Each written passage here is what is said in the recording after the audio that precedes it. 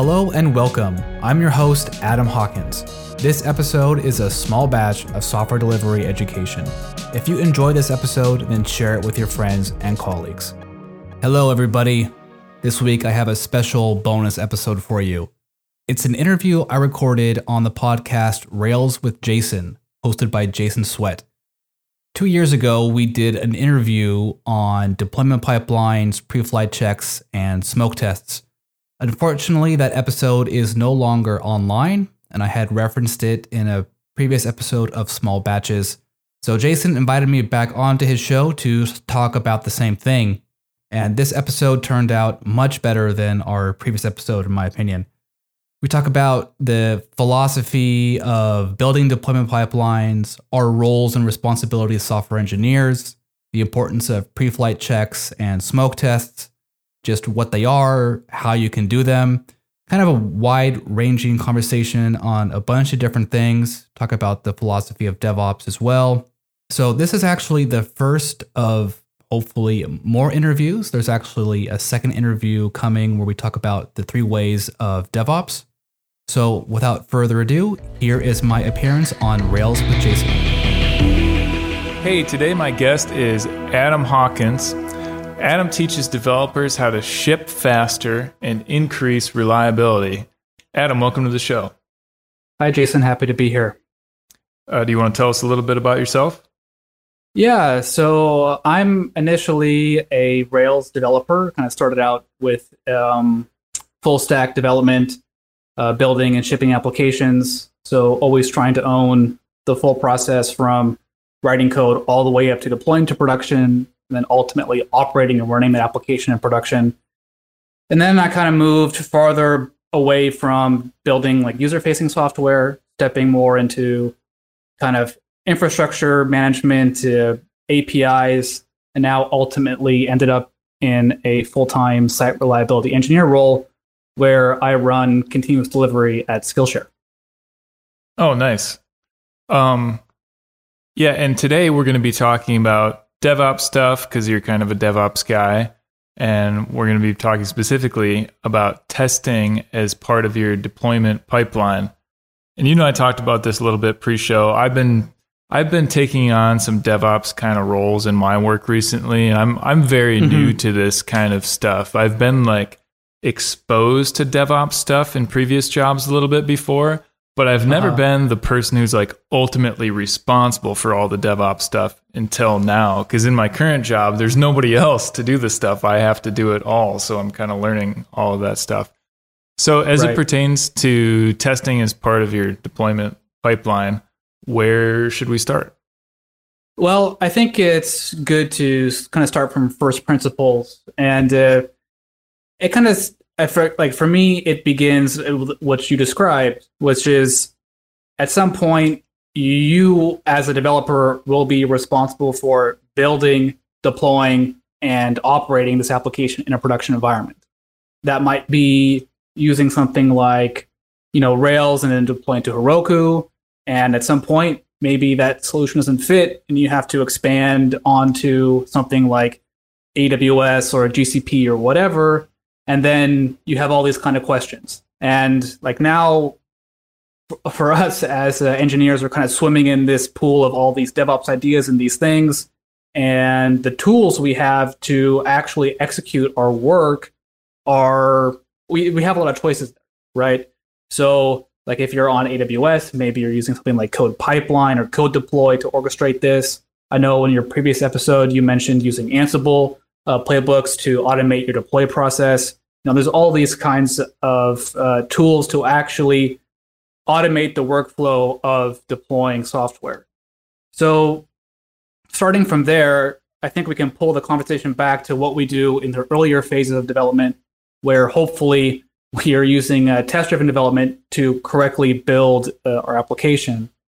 And when we're writing tests, there's a common setup, which is do something that creates the preconditions for the test, do the thing that should create some side effect, return some value, whatever that is, and then assert on the results.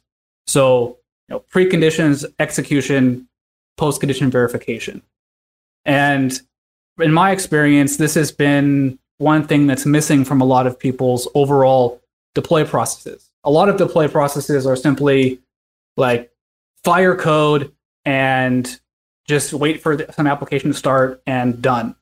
But in practice, that's not enough because there's a lot of things that can go wrong in this process. And as you have more complex infrastructure, more complex production environments, then there's only more things to go wrong. So what I try to do is construct pipelines that remove the possibility of failure.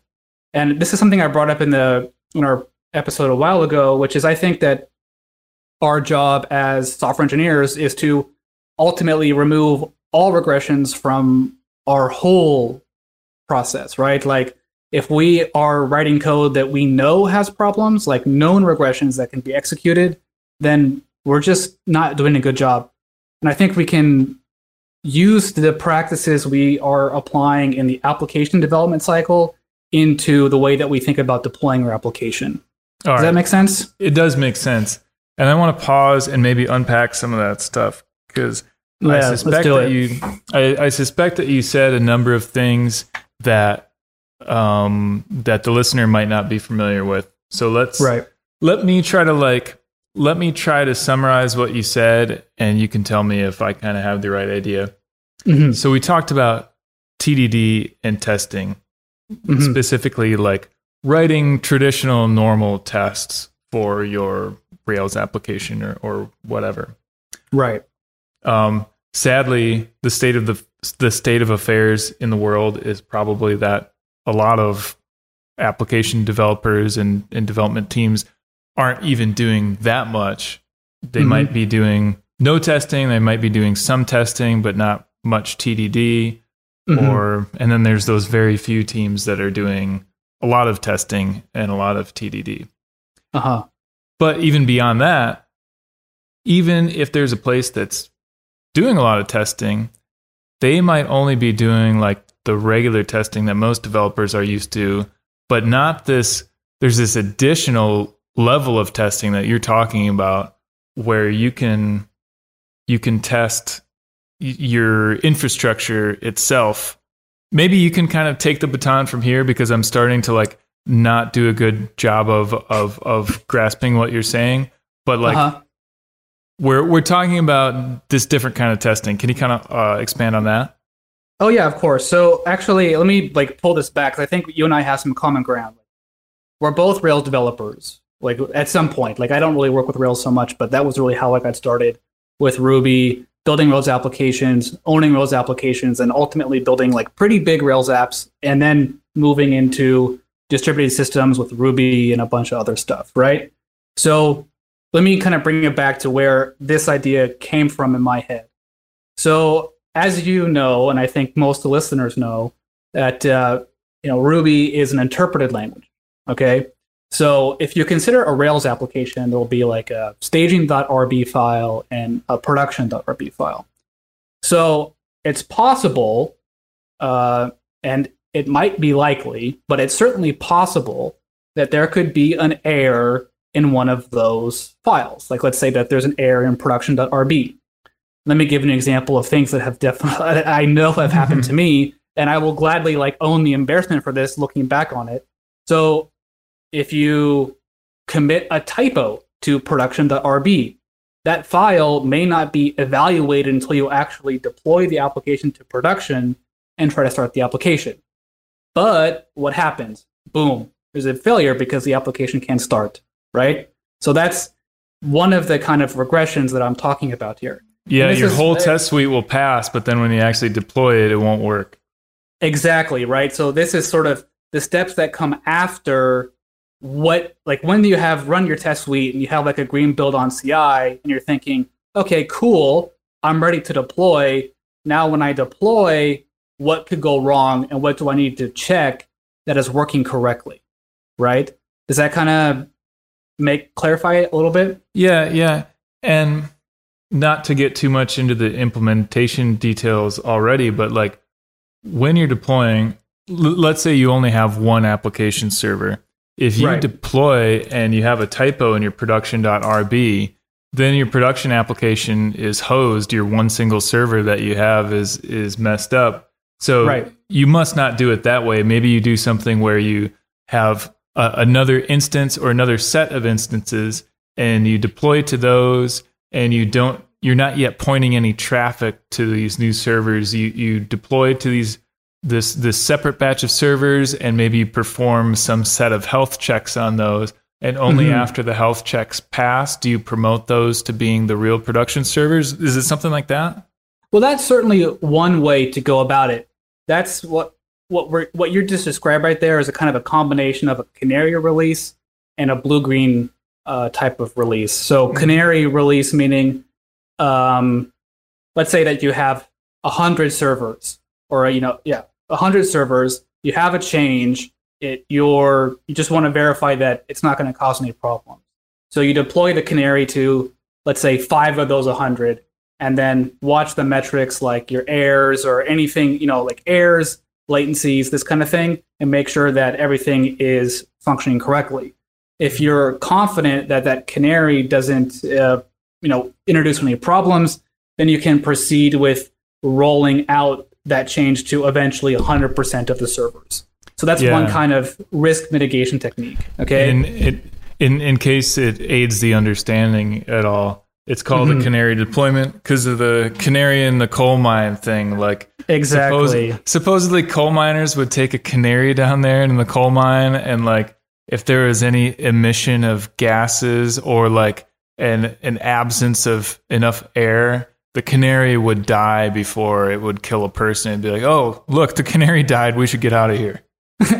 Yeah, so same concept applies to deploying software. Like if you deploy something and it creates all these problems, then you should back off, right? So the canary release, like the canary deployment strategy, kind of mitigates the risk of things that you can only test in a production environment. Like GitHub, for example, is known to do something like this because of the way load on their servers, interaction with Git data, and these kind of things create conditions that are only happen in a production environment, right? So you can use this canary workflow to mitigate that kind of risk. Now, the other thing that you mentioned is what we call blue-green, which is, let's say you have version A running and everything is running as expected. Now you deploy version B, so green, for example. So you have blue running and you deploy to green.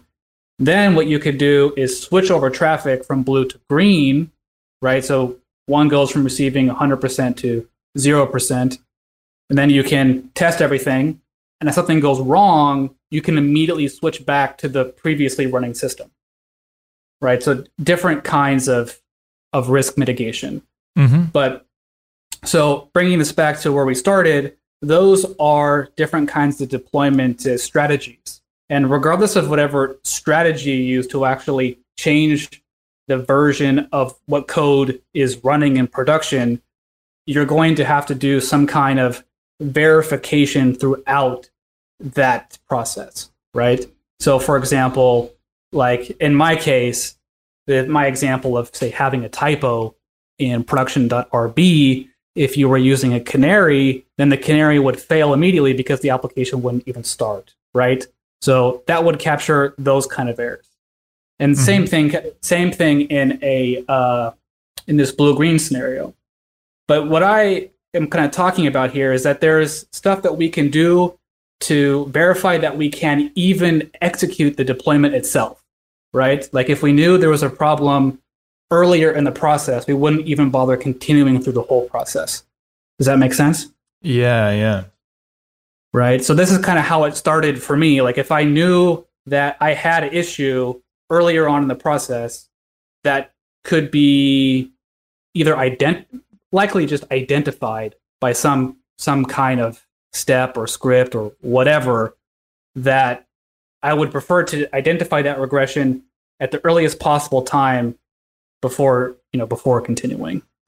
Yeah, because if your deployment script takes 5 minutes to run, but your production.rb is messed up and it's not going to fly anyway, it kind of sucks to have to wait that whole 5 minutes to find out. It'd be nice if you could find out before you even attempt the deployment. Exactly, right? So that's kind of the one end of this is what I call, and I'm not sure if if there's another industry term for this, but this is something that I just came up with on my own and might be similar to ideas that people already have or practices people already use. But I call them pre-flight checks. And the idea here comes from pilots, like, flying planes, that before they take off, they're run through a series of checklists that say, like, okay, I have the right amount of fuel. I know where I'm going. I don't know what's actually on these checklists, but the idea applies that they're going to run through some sequence of things before they actually decide to take the plane and leave the airport, right? So if any of those things are not met, the end result could potentially be catastrophic. So they must be avoided, right?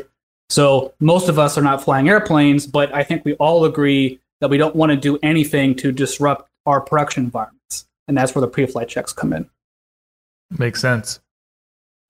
So I understand conceptually what that's all about.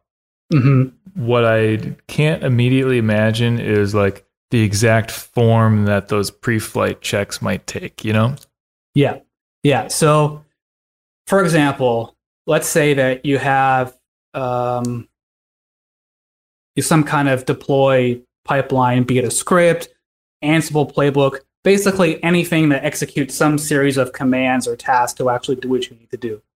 So if we consider a Rails application, this might be running something as simple as running like Rails. I think there's a rake task for like environment, kind of whatever the bootstrapping task is to actually load the whole application. So you could potentially write a rake task that loads the application environment and then tries to connect to things like database, cache, test things like API keys, things of this sort. Oh, yeah, okay. Right. So then in this case, okay, the application does in fact load and like kind of boot all the way. You're not going to accept any traffic. You're just going to try to load the application and execute all those code paths that maybe haven't been executed before. And I think this practice is actually especially relevant to dynamic languages like Ruby, because there's a lot of conditional stuff based off environments, and perhaps like if other code is loaded, then new code paths are triggered, right? So you want to do something in our whole deployment pipeline that executes all that stuff before we say, okay, yeah, let's go forward with this. Yeah, so right? you could conceivably have part of your script that says like run Rails console -e production, and if just you put as okay, right? Like SFU would be enough. Yeah, and if it works, then it works. If it doesn't, then something's wrong. Exactly, right? So, and this is not intended to be some like really specific type of test, right? This is like it's just rudimentary type things.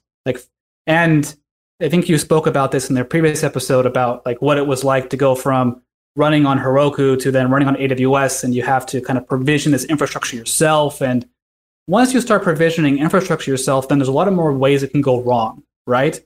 Like, for example, let's say that you have created some infrastructure in AWS.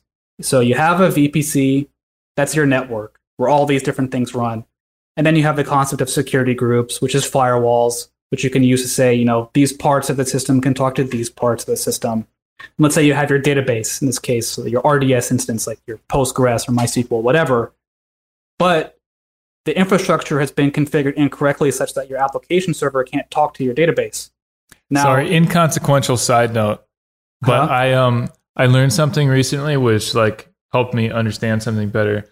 I've heard the term firewall forever because it's a common term people say, and I always have imagined a wall of fire. But that's not it. It's not a wall of fire. It's like cars have firewalls in them, like between the engine and the cab of the car. You'll have a wall so that if the engine catches on fire, the fire doesn't spread into the cab of the car. Right. And so that metaphor makes so much more sense in what a firewall actually is. That's true, because it's more about like blocking stuff coming out rather than stuff coming in.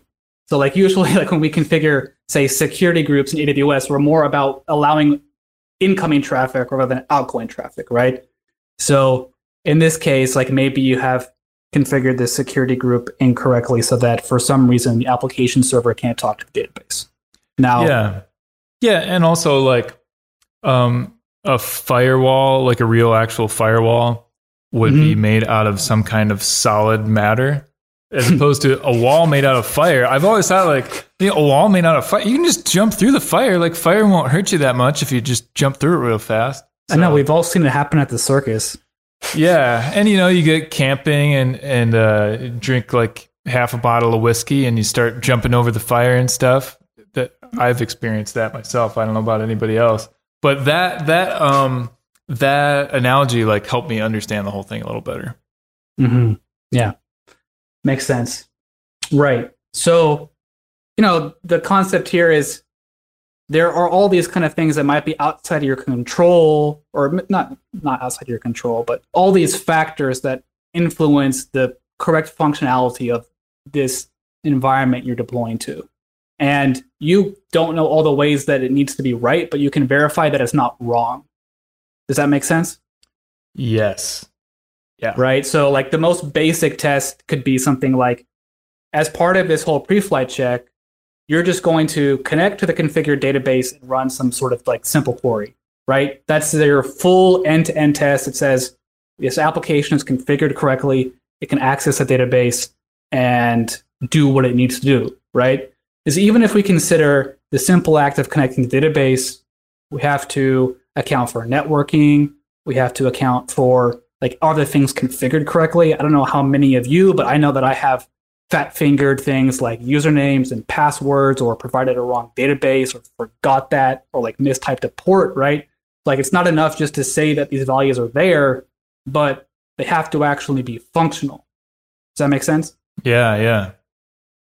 Right? Because there's only so many times that like you can make a mistake where you ship some code like all the way through some environment and then it explodes in that environment because something is either misconfigured or something is missing or some kind of infrastructure is wrong.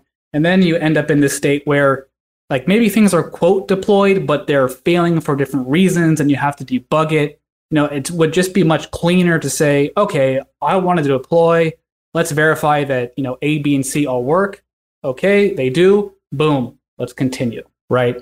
And then you can leverage things like the strategies you mentioned, like canaries and blue greens, or potentially even just like traditional rolling deploys. Mm-hmm. Okay. Yeah. What else? Well, so coming back to the discussion around like TDD, you write a test, you're going to set up the preconditions, assert that the preconditions are true. This is what the pre-flight check is.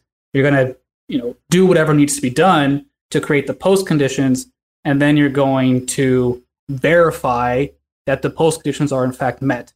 So let me give you another embarrassing example from, I don't know how many times I'm actually,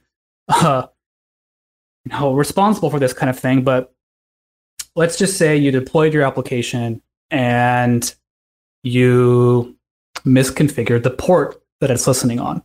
And the reason why this is important is because your application is going to have to receive traffic from somewhere, right? And if you've misconfigured the port, say, for example, if the load balancer is expecting your app to be listening on port 8080, but your app is only listening on port 80, boom, right? There's a problem in the sense that the user who hits the app is going to receive some kind of 500 because the load balancer can't talk to the application, right? So the application started, but it can't receive any traffic. So from a user's perspective, this system is totally broken, right? So by the act of deploying the code, we need to verify that it is actually functioning. So a simple example could be, after I complete whatever this deployment is, I'll make a simple curl to like just, slash whatever, like your domain is .com / whatever, and assert that I get a 200 OK back. And like that's it. That will capture, or that will identify all kinds of strange regressions like, networking is misconfigured, or maybe for whatever reason the application is not running on the right port, or all kinds of reasons why this could not be working. But the point is here, at the end of the deployment, some kind of automatic verification has happened to say that, yes, it succeeded and it is in fact working, as opposed to just succeeded. Does that make sense? That does make sense. Right. So like if we consider your like typical Rails application, you'll have a database, a web server, and like that's probably most applications, right? So kind of an overview of the deployment pipeline like this would look like, okay, you write this little rake task that loads the application and then like tries to do a database query. And if it's good, cool, that accounts for all of that stuff. Then you initiate the deploy. Wait, sorry. These are the pre-flight checks? Right. Okay. So like step 1, pre-flight check. Step 2, execute the deploy. Step 3, smoke test, right? And that's the verification. Got it. So coming back to the example, in your pre-flight check, you might write a rake task that loads the application environment and then does a database query or, maybe interacts with some third-party services. Okay. Completely unrelated question. Uh-huh. You don't say query, you say query. Are you from the northeastern United States? No. Oh. I'm from California. California. Oh, okay. I thought I knew my regional accents, but apparently I don't. Oh, well, today I learned. I had no idea. Wait, how do you say the word measure? Measure. Oh, okay. I do know that some people from Arizona and Southern California, they say measure instead of measure. Oh, like with M-A-Y.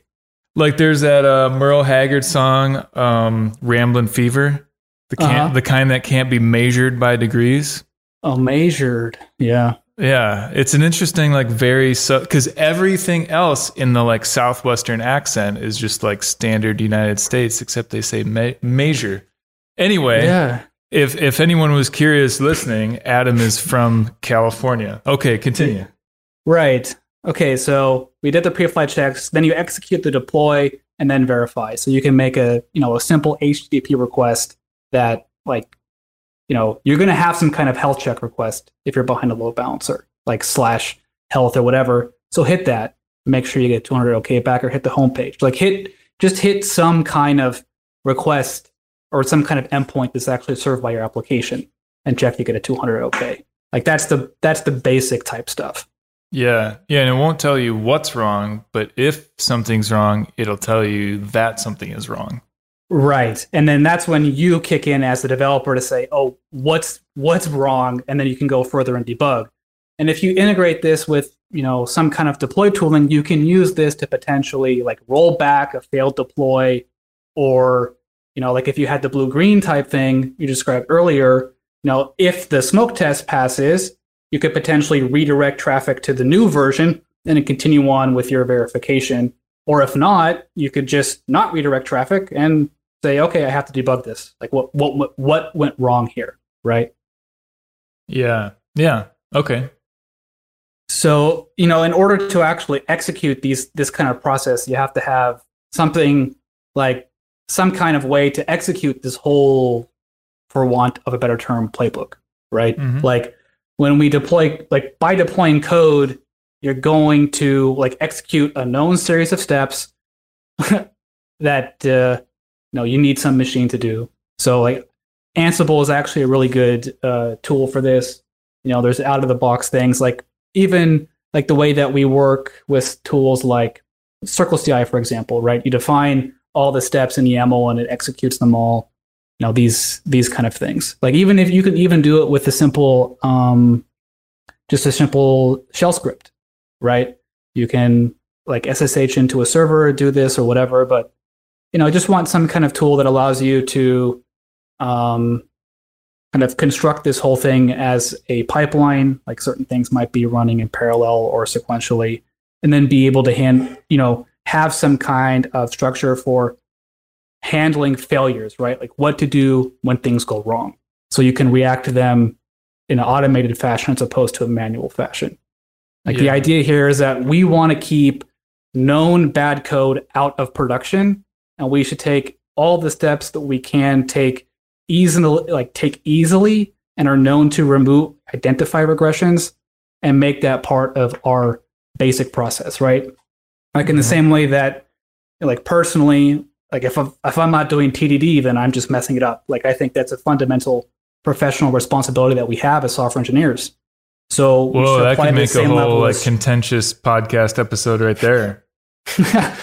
Yeah, that's true. But if you've ever worked in a system that doesn't have tests, you know what it's like compared to work with a system where you do have tests.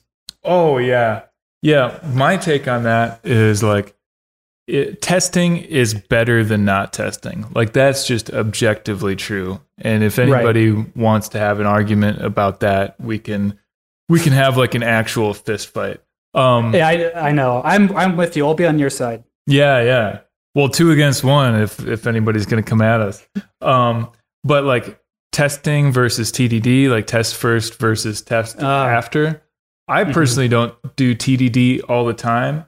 And I think TDD is better in certain situations, but it's not quite as hard of like, it's an objectively better way to do it than testing is objectively not better than, or testing is objectively better than not testing. That's my take anyway. Yeah, I see. It makes sense. Like then you get into debating on the implementation rather than the outcome, right? Like if I come to a code base and there's no test, I immediately just sort of freak out because it's like, what's going on here? How am I, especially if you're going to be the person who's supposed to, deploy and operate this code in production, how do you know that it's even working in the first place, right? So I'm there with you on the, TDD versus non-TDD, but, at the end of the day, if there are no automated tests, then something is severely, severely wrong. That is true. And if you want to learn how to write automated tests, go to codewithjason.com.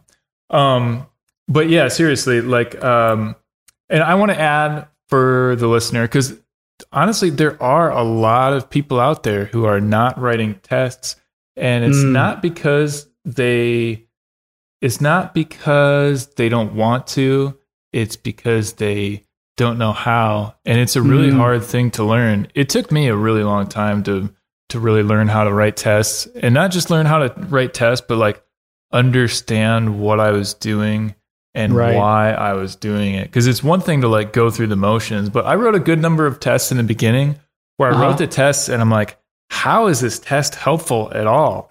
Because maybe I was following a tutorial that had me write some tests that were actually bad tests that weren't valuable. So like even just that skill of learning what's a valuable test versus a not valuable test, that's a difficult thing to learn too. Oh yeah. I mean, the whole sort of scope of how to write effective tests, that's a like sort of a career like phase, I think. Like just to take on that requires a lot of work and a lot of practice, Like I was lucky enough that when I started doing serious software development, it was within the context of Rails, and this is kind of how I got introduced to testing. And I just started learning testing through, tutorials and discussions and all the books, because, like that in that point in time, the, Rails approach was revolutionary, actually, convention over configuration and all these things we got out of the box. Now, like people take that for granted, and it's been copied and emulated in a bunch of different ecosystems. But, it was just a good environment for somebody who was not very experienced to say, kind of, here's all the guardrails, here are the things you need to do, and here are the tools, right? And then it was just a matter of, okay, if I find a bug, I should be able to write a test for it. And if I can't do that, then I need to learn how to do that. And it was that kind of disciplined thinking about application code that changed the way I thought about working with deploy pipelines. So given that, we as developers devote so much effort into removing bugs through tests in our applications, like we should be equally rigorous in removing regressions from our deployment pipelines, because that's where things can go. Like that's the last checkpoint you have before code goes into production. And regardless of whatever we do, if it's not working in production, or it only matters if it's working in production, full stop. Right. Right. Yeah, that's true. And okay, so when, in your opinion, would it be the right time to start introducing these things? Because one could make an argument that at the beginning, the stakes are relatively low. Well, it depends on the project. If you're working on a project at Google, you immediately release to millions of people, but that's probably not the case for most developers. In the beginning, the stakes are probably pretty low and your application has a small audience. And if your application goes down for an hour on a Tuesday afternoon, it's actually not that big of a deal. But then, of course, as things grow, this has been my experience with the application I'm working on now. Like today, if I did a deployment on a Tuesday afternoon and it went down for 5 minutes, I'd immediately start getting text messages being like, "Hey, WTF." So, and our infrastructure has grown in sophistication over time to ensure that kind of thing doesn't happen. So what's your take on like, when should you invest how much in testing your infrastructure? T0, the same time you start testing your application code, right? And you don't have to be, it's like going all in on it, but this is kind of what I call it is like the opposite of technical debt, as it's a technical investment.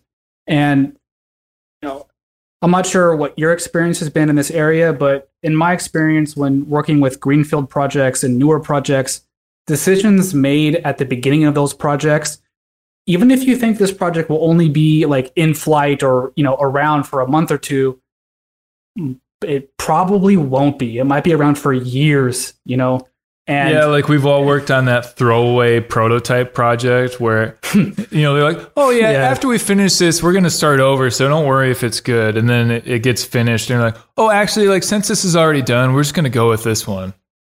Yeah, right. And then next thing you know, you're working with that project for 3 years. Right.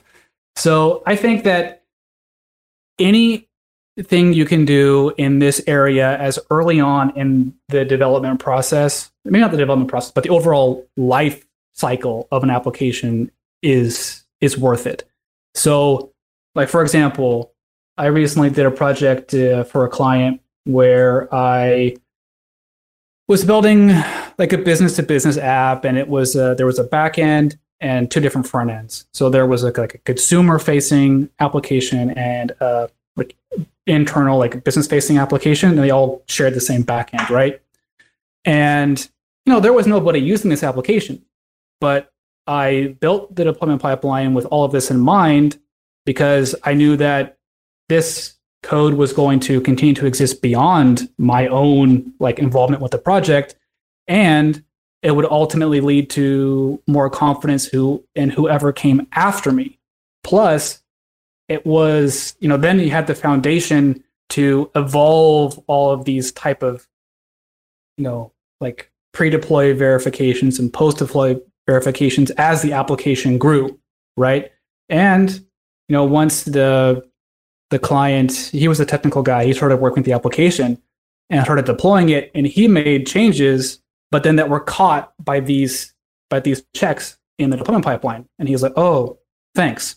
I'm like, yeah. You need that, right? We all need this, right? So like in the same way that if you write a new application, you're going to write some tests, like add some rudimentary checks into the whole deployment pipeline, like especially if you have a Rails app, right? Like you can just call Rails console-e whatever, put as true. That accomplishes so much, and it doesn't require that much effort, right? But if you put that in place, then you can add on to it as your requirements grow and the application changes. Yeah, so I'm totally with you. And I guess something that bears mentioning is that your skill set probably comes into the picture because, like, even though for me, when I'm building a new application, I include testing from day one because it would be crazy not to. Right. But it would be unrealistic for me to expect a brand new programmer who's never written a single test to do TDD from day one on an application because they just don't have the skills. Which similarly, it wouldn't have been realistic for somebody to expect me to put all these infrastructure tests as part of my deployment process from day one because I'm building the skills in real time. I just wouldn't have been able to do that. And if I would have tried, I would have taken about 20 times as long and still done it wrong. Right. So that probably comes into the picture, right? Well, for sure. I mean, this is where our responsibility as more senior developers comes into the picture of, demonstrating through actions how to do our work professionally. And, new engineers can see this, learn from it, and kind of take that into their overall mindset about how to approach the act of software engineering. And, we all are learning from those who came before us, right? I wouldn't even be able to be in this position here if I hadn't learned from all the people who built Rails and talked about testing and all these kind of stuff, right? Yeah, so exactly. And that makes a good segue into my last question for you, because we're running a little short on time, which is, I want to hear more about your podcast. What kind of stuff do you talk about on your podcast? And then just where can people find you online and learn more about this stuff? Yeah, so my kind of position and what I try to achieve through the work I do online is I'm a firm believer in the 3 ways of DevOps. So flow, feedback, and learning. So technically this means continuous delivery, automatic verification through telemetry, and then striving to continuously improve all those processes. That's a really fundamental philosophy about how to approach our work. So that's kind of my first principles. And that feeds into my goal of teaching developers how to ship faster and ultimately produce more reliable software.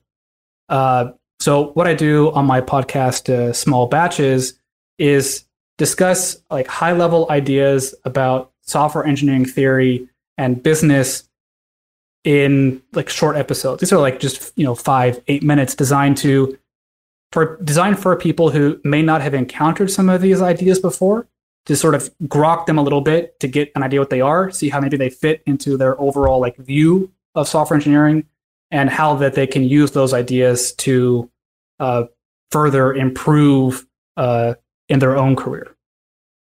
Nice. And we'll definitely link to that in the show notes.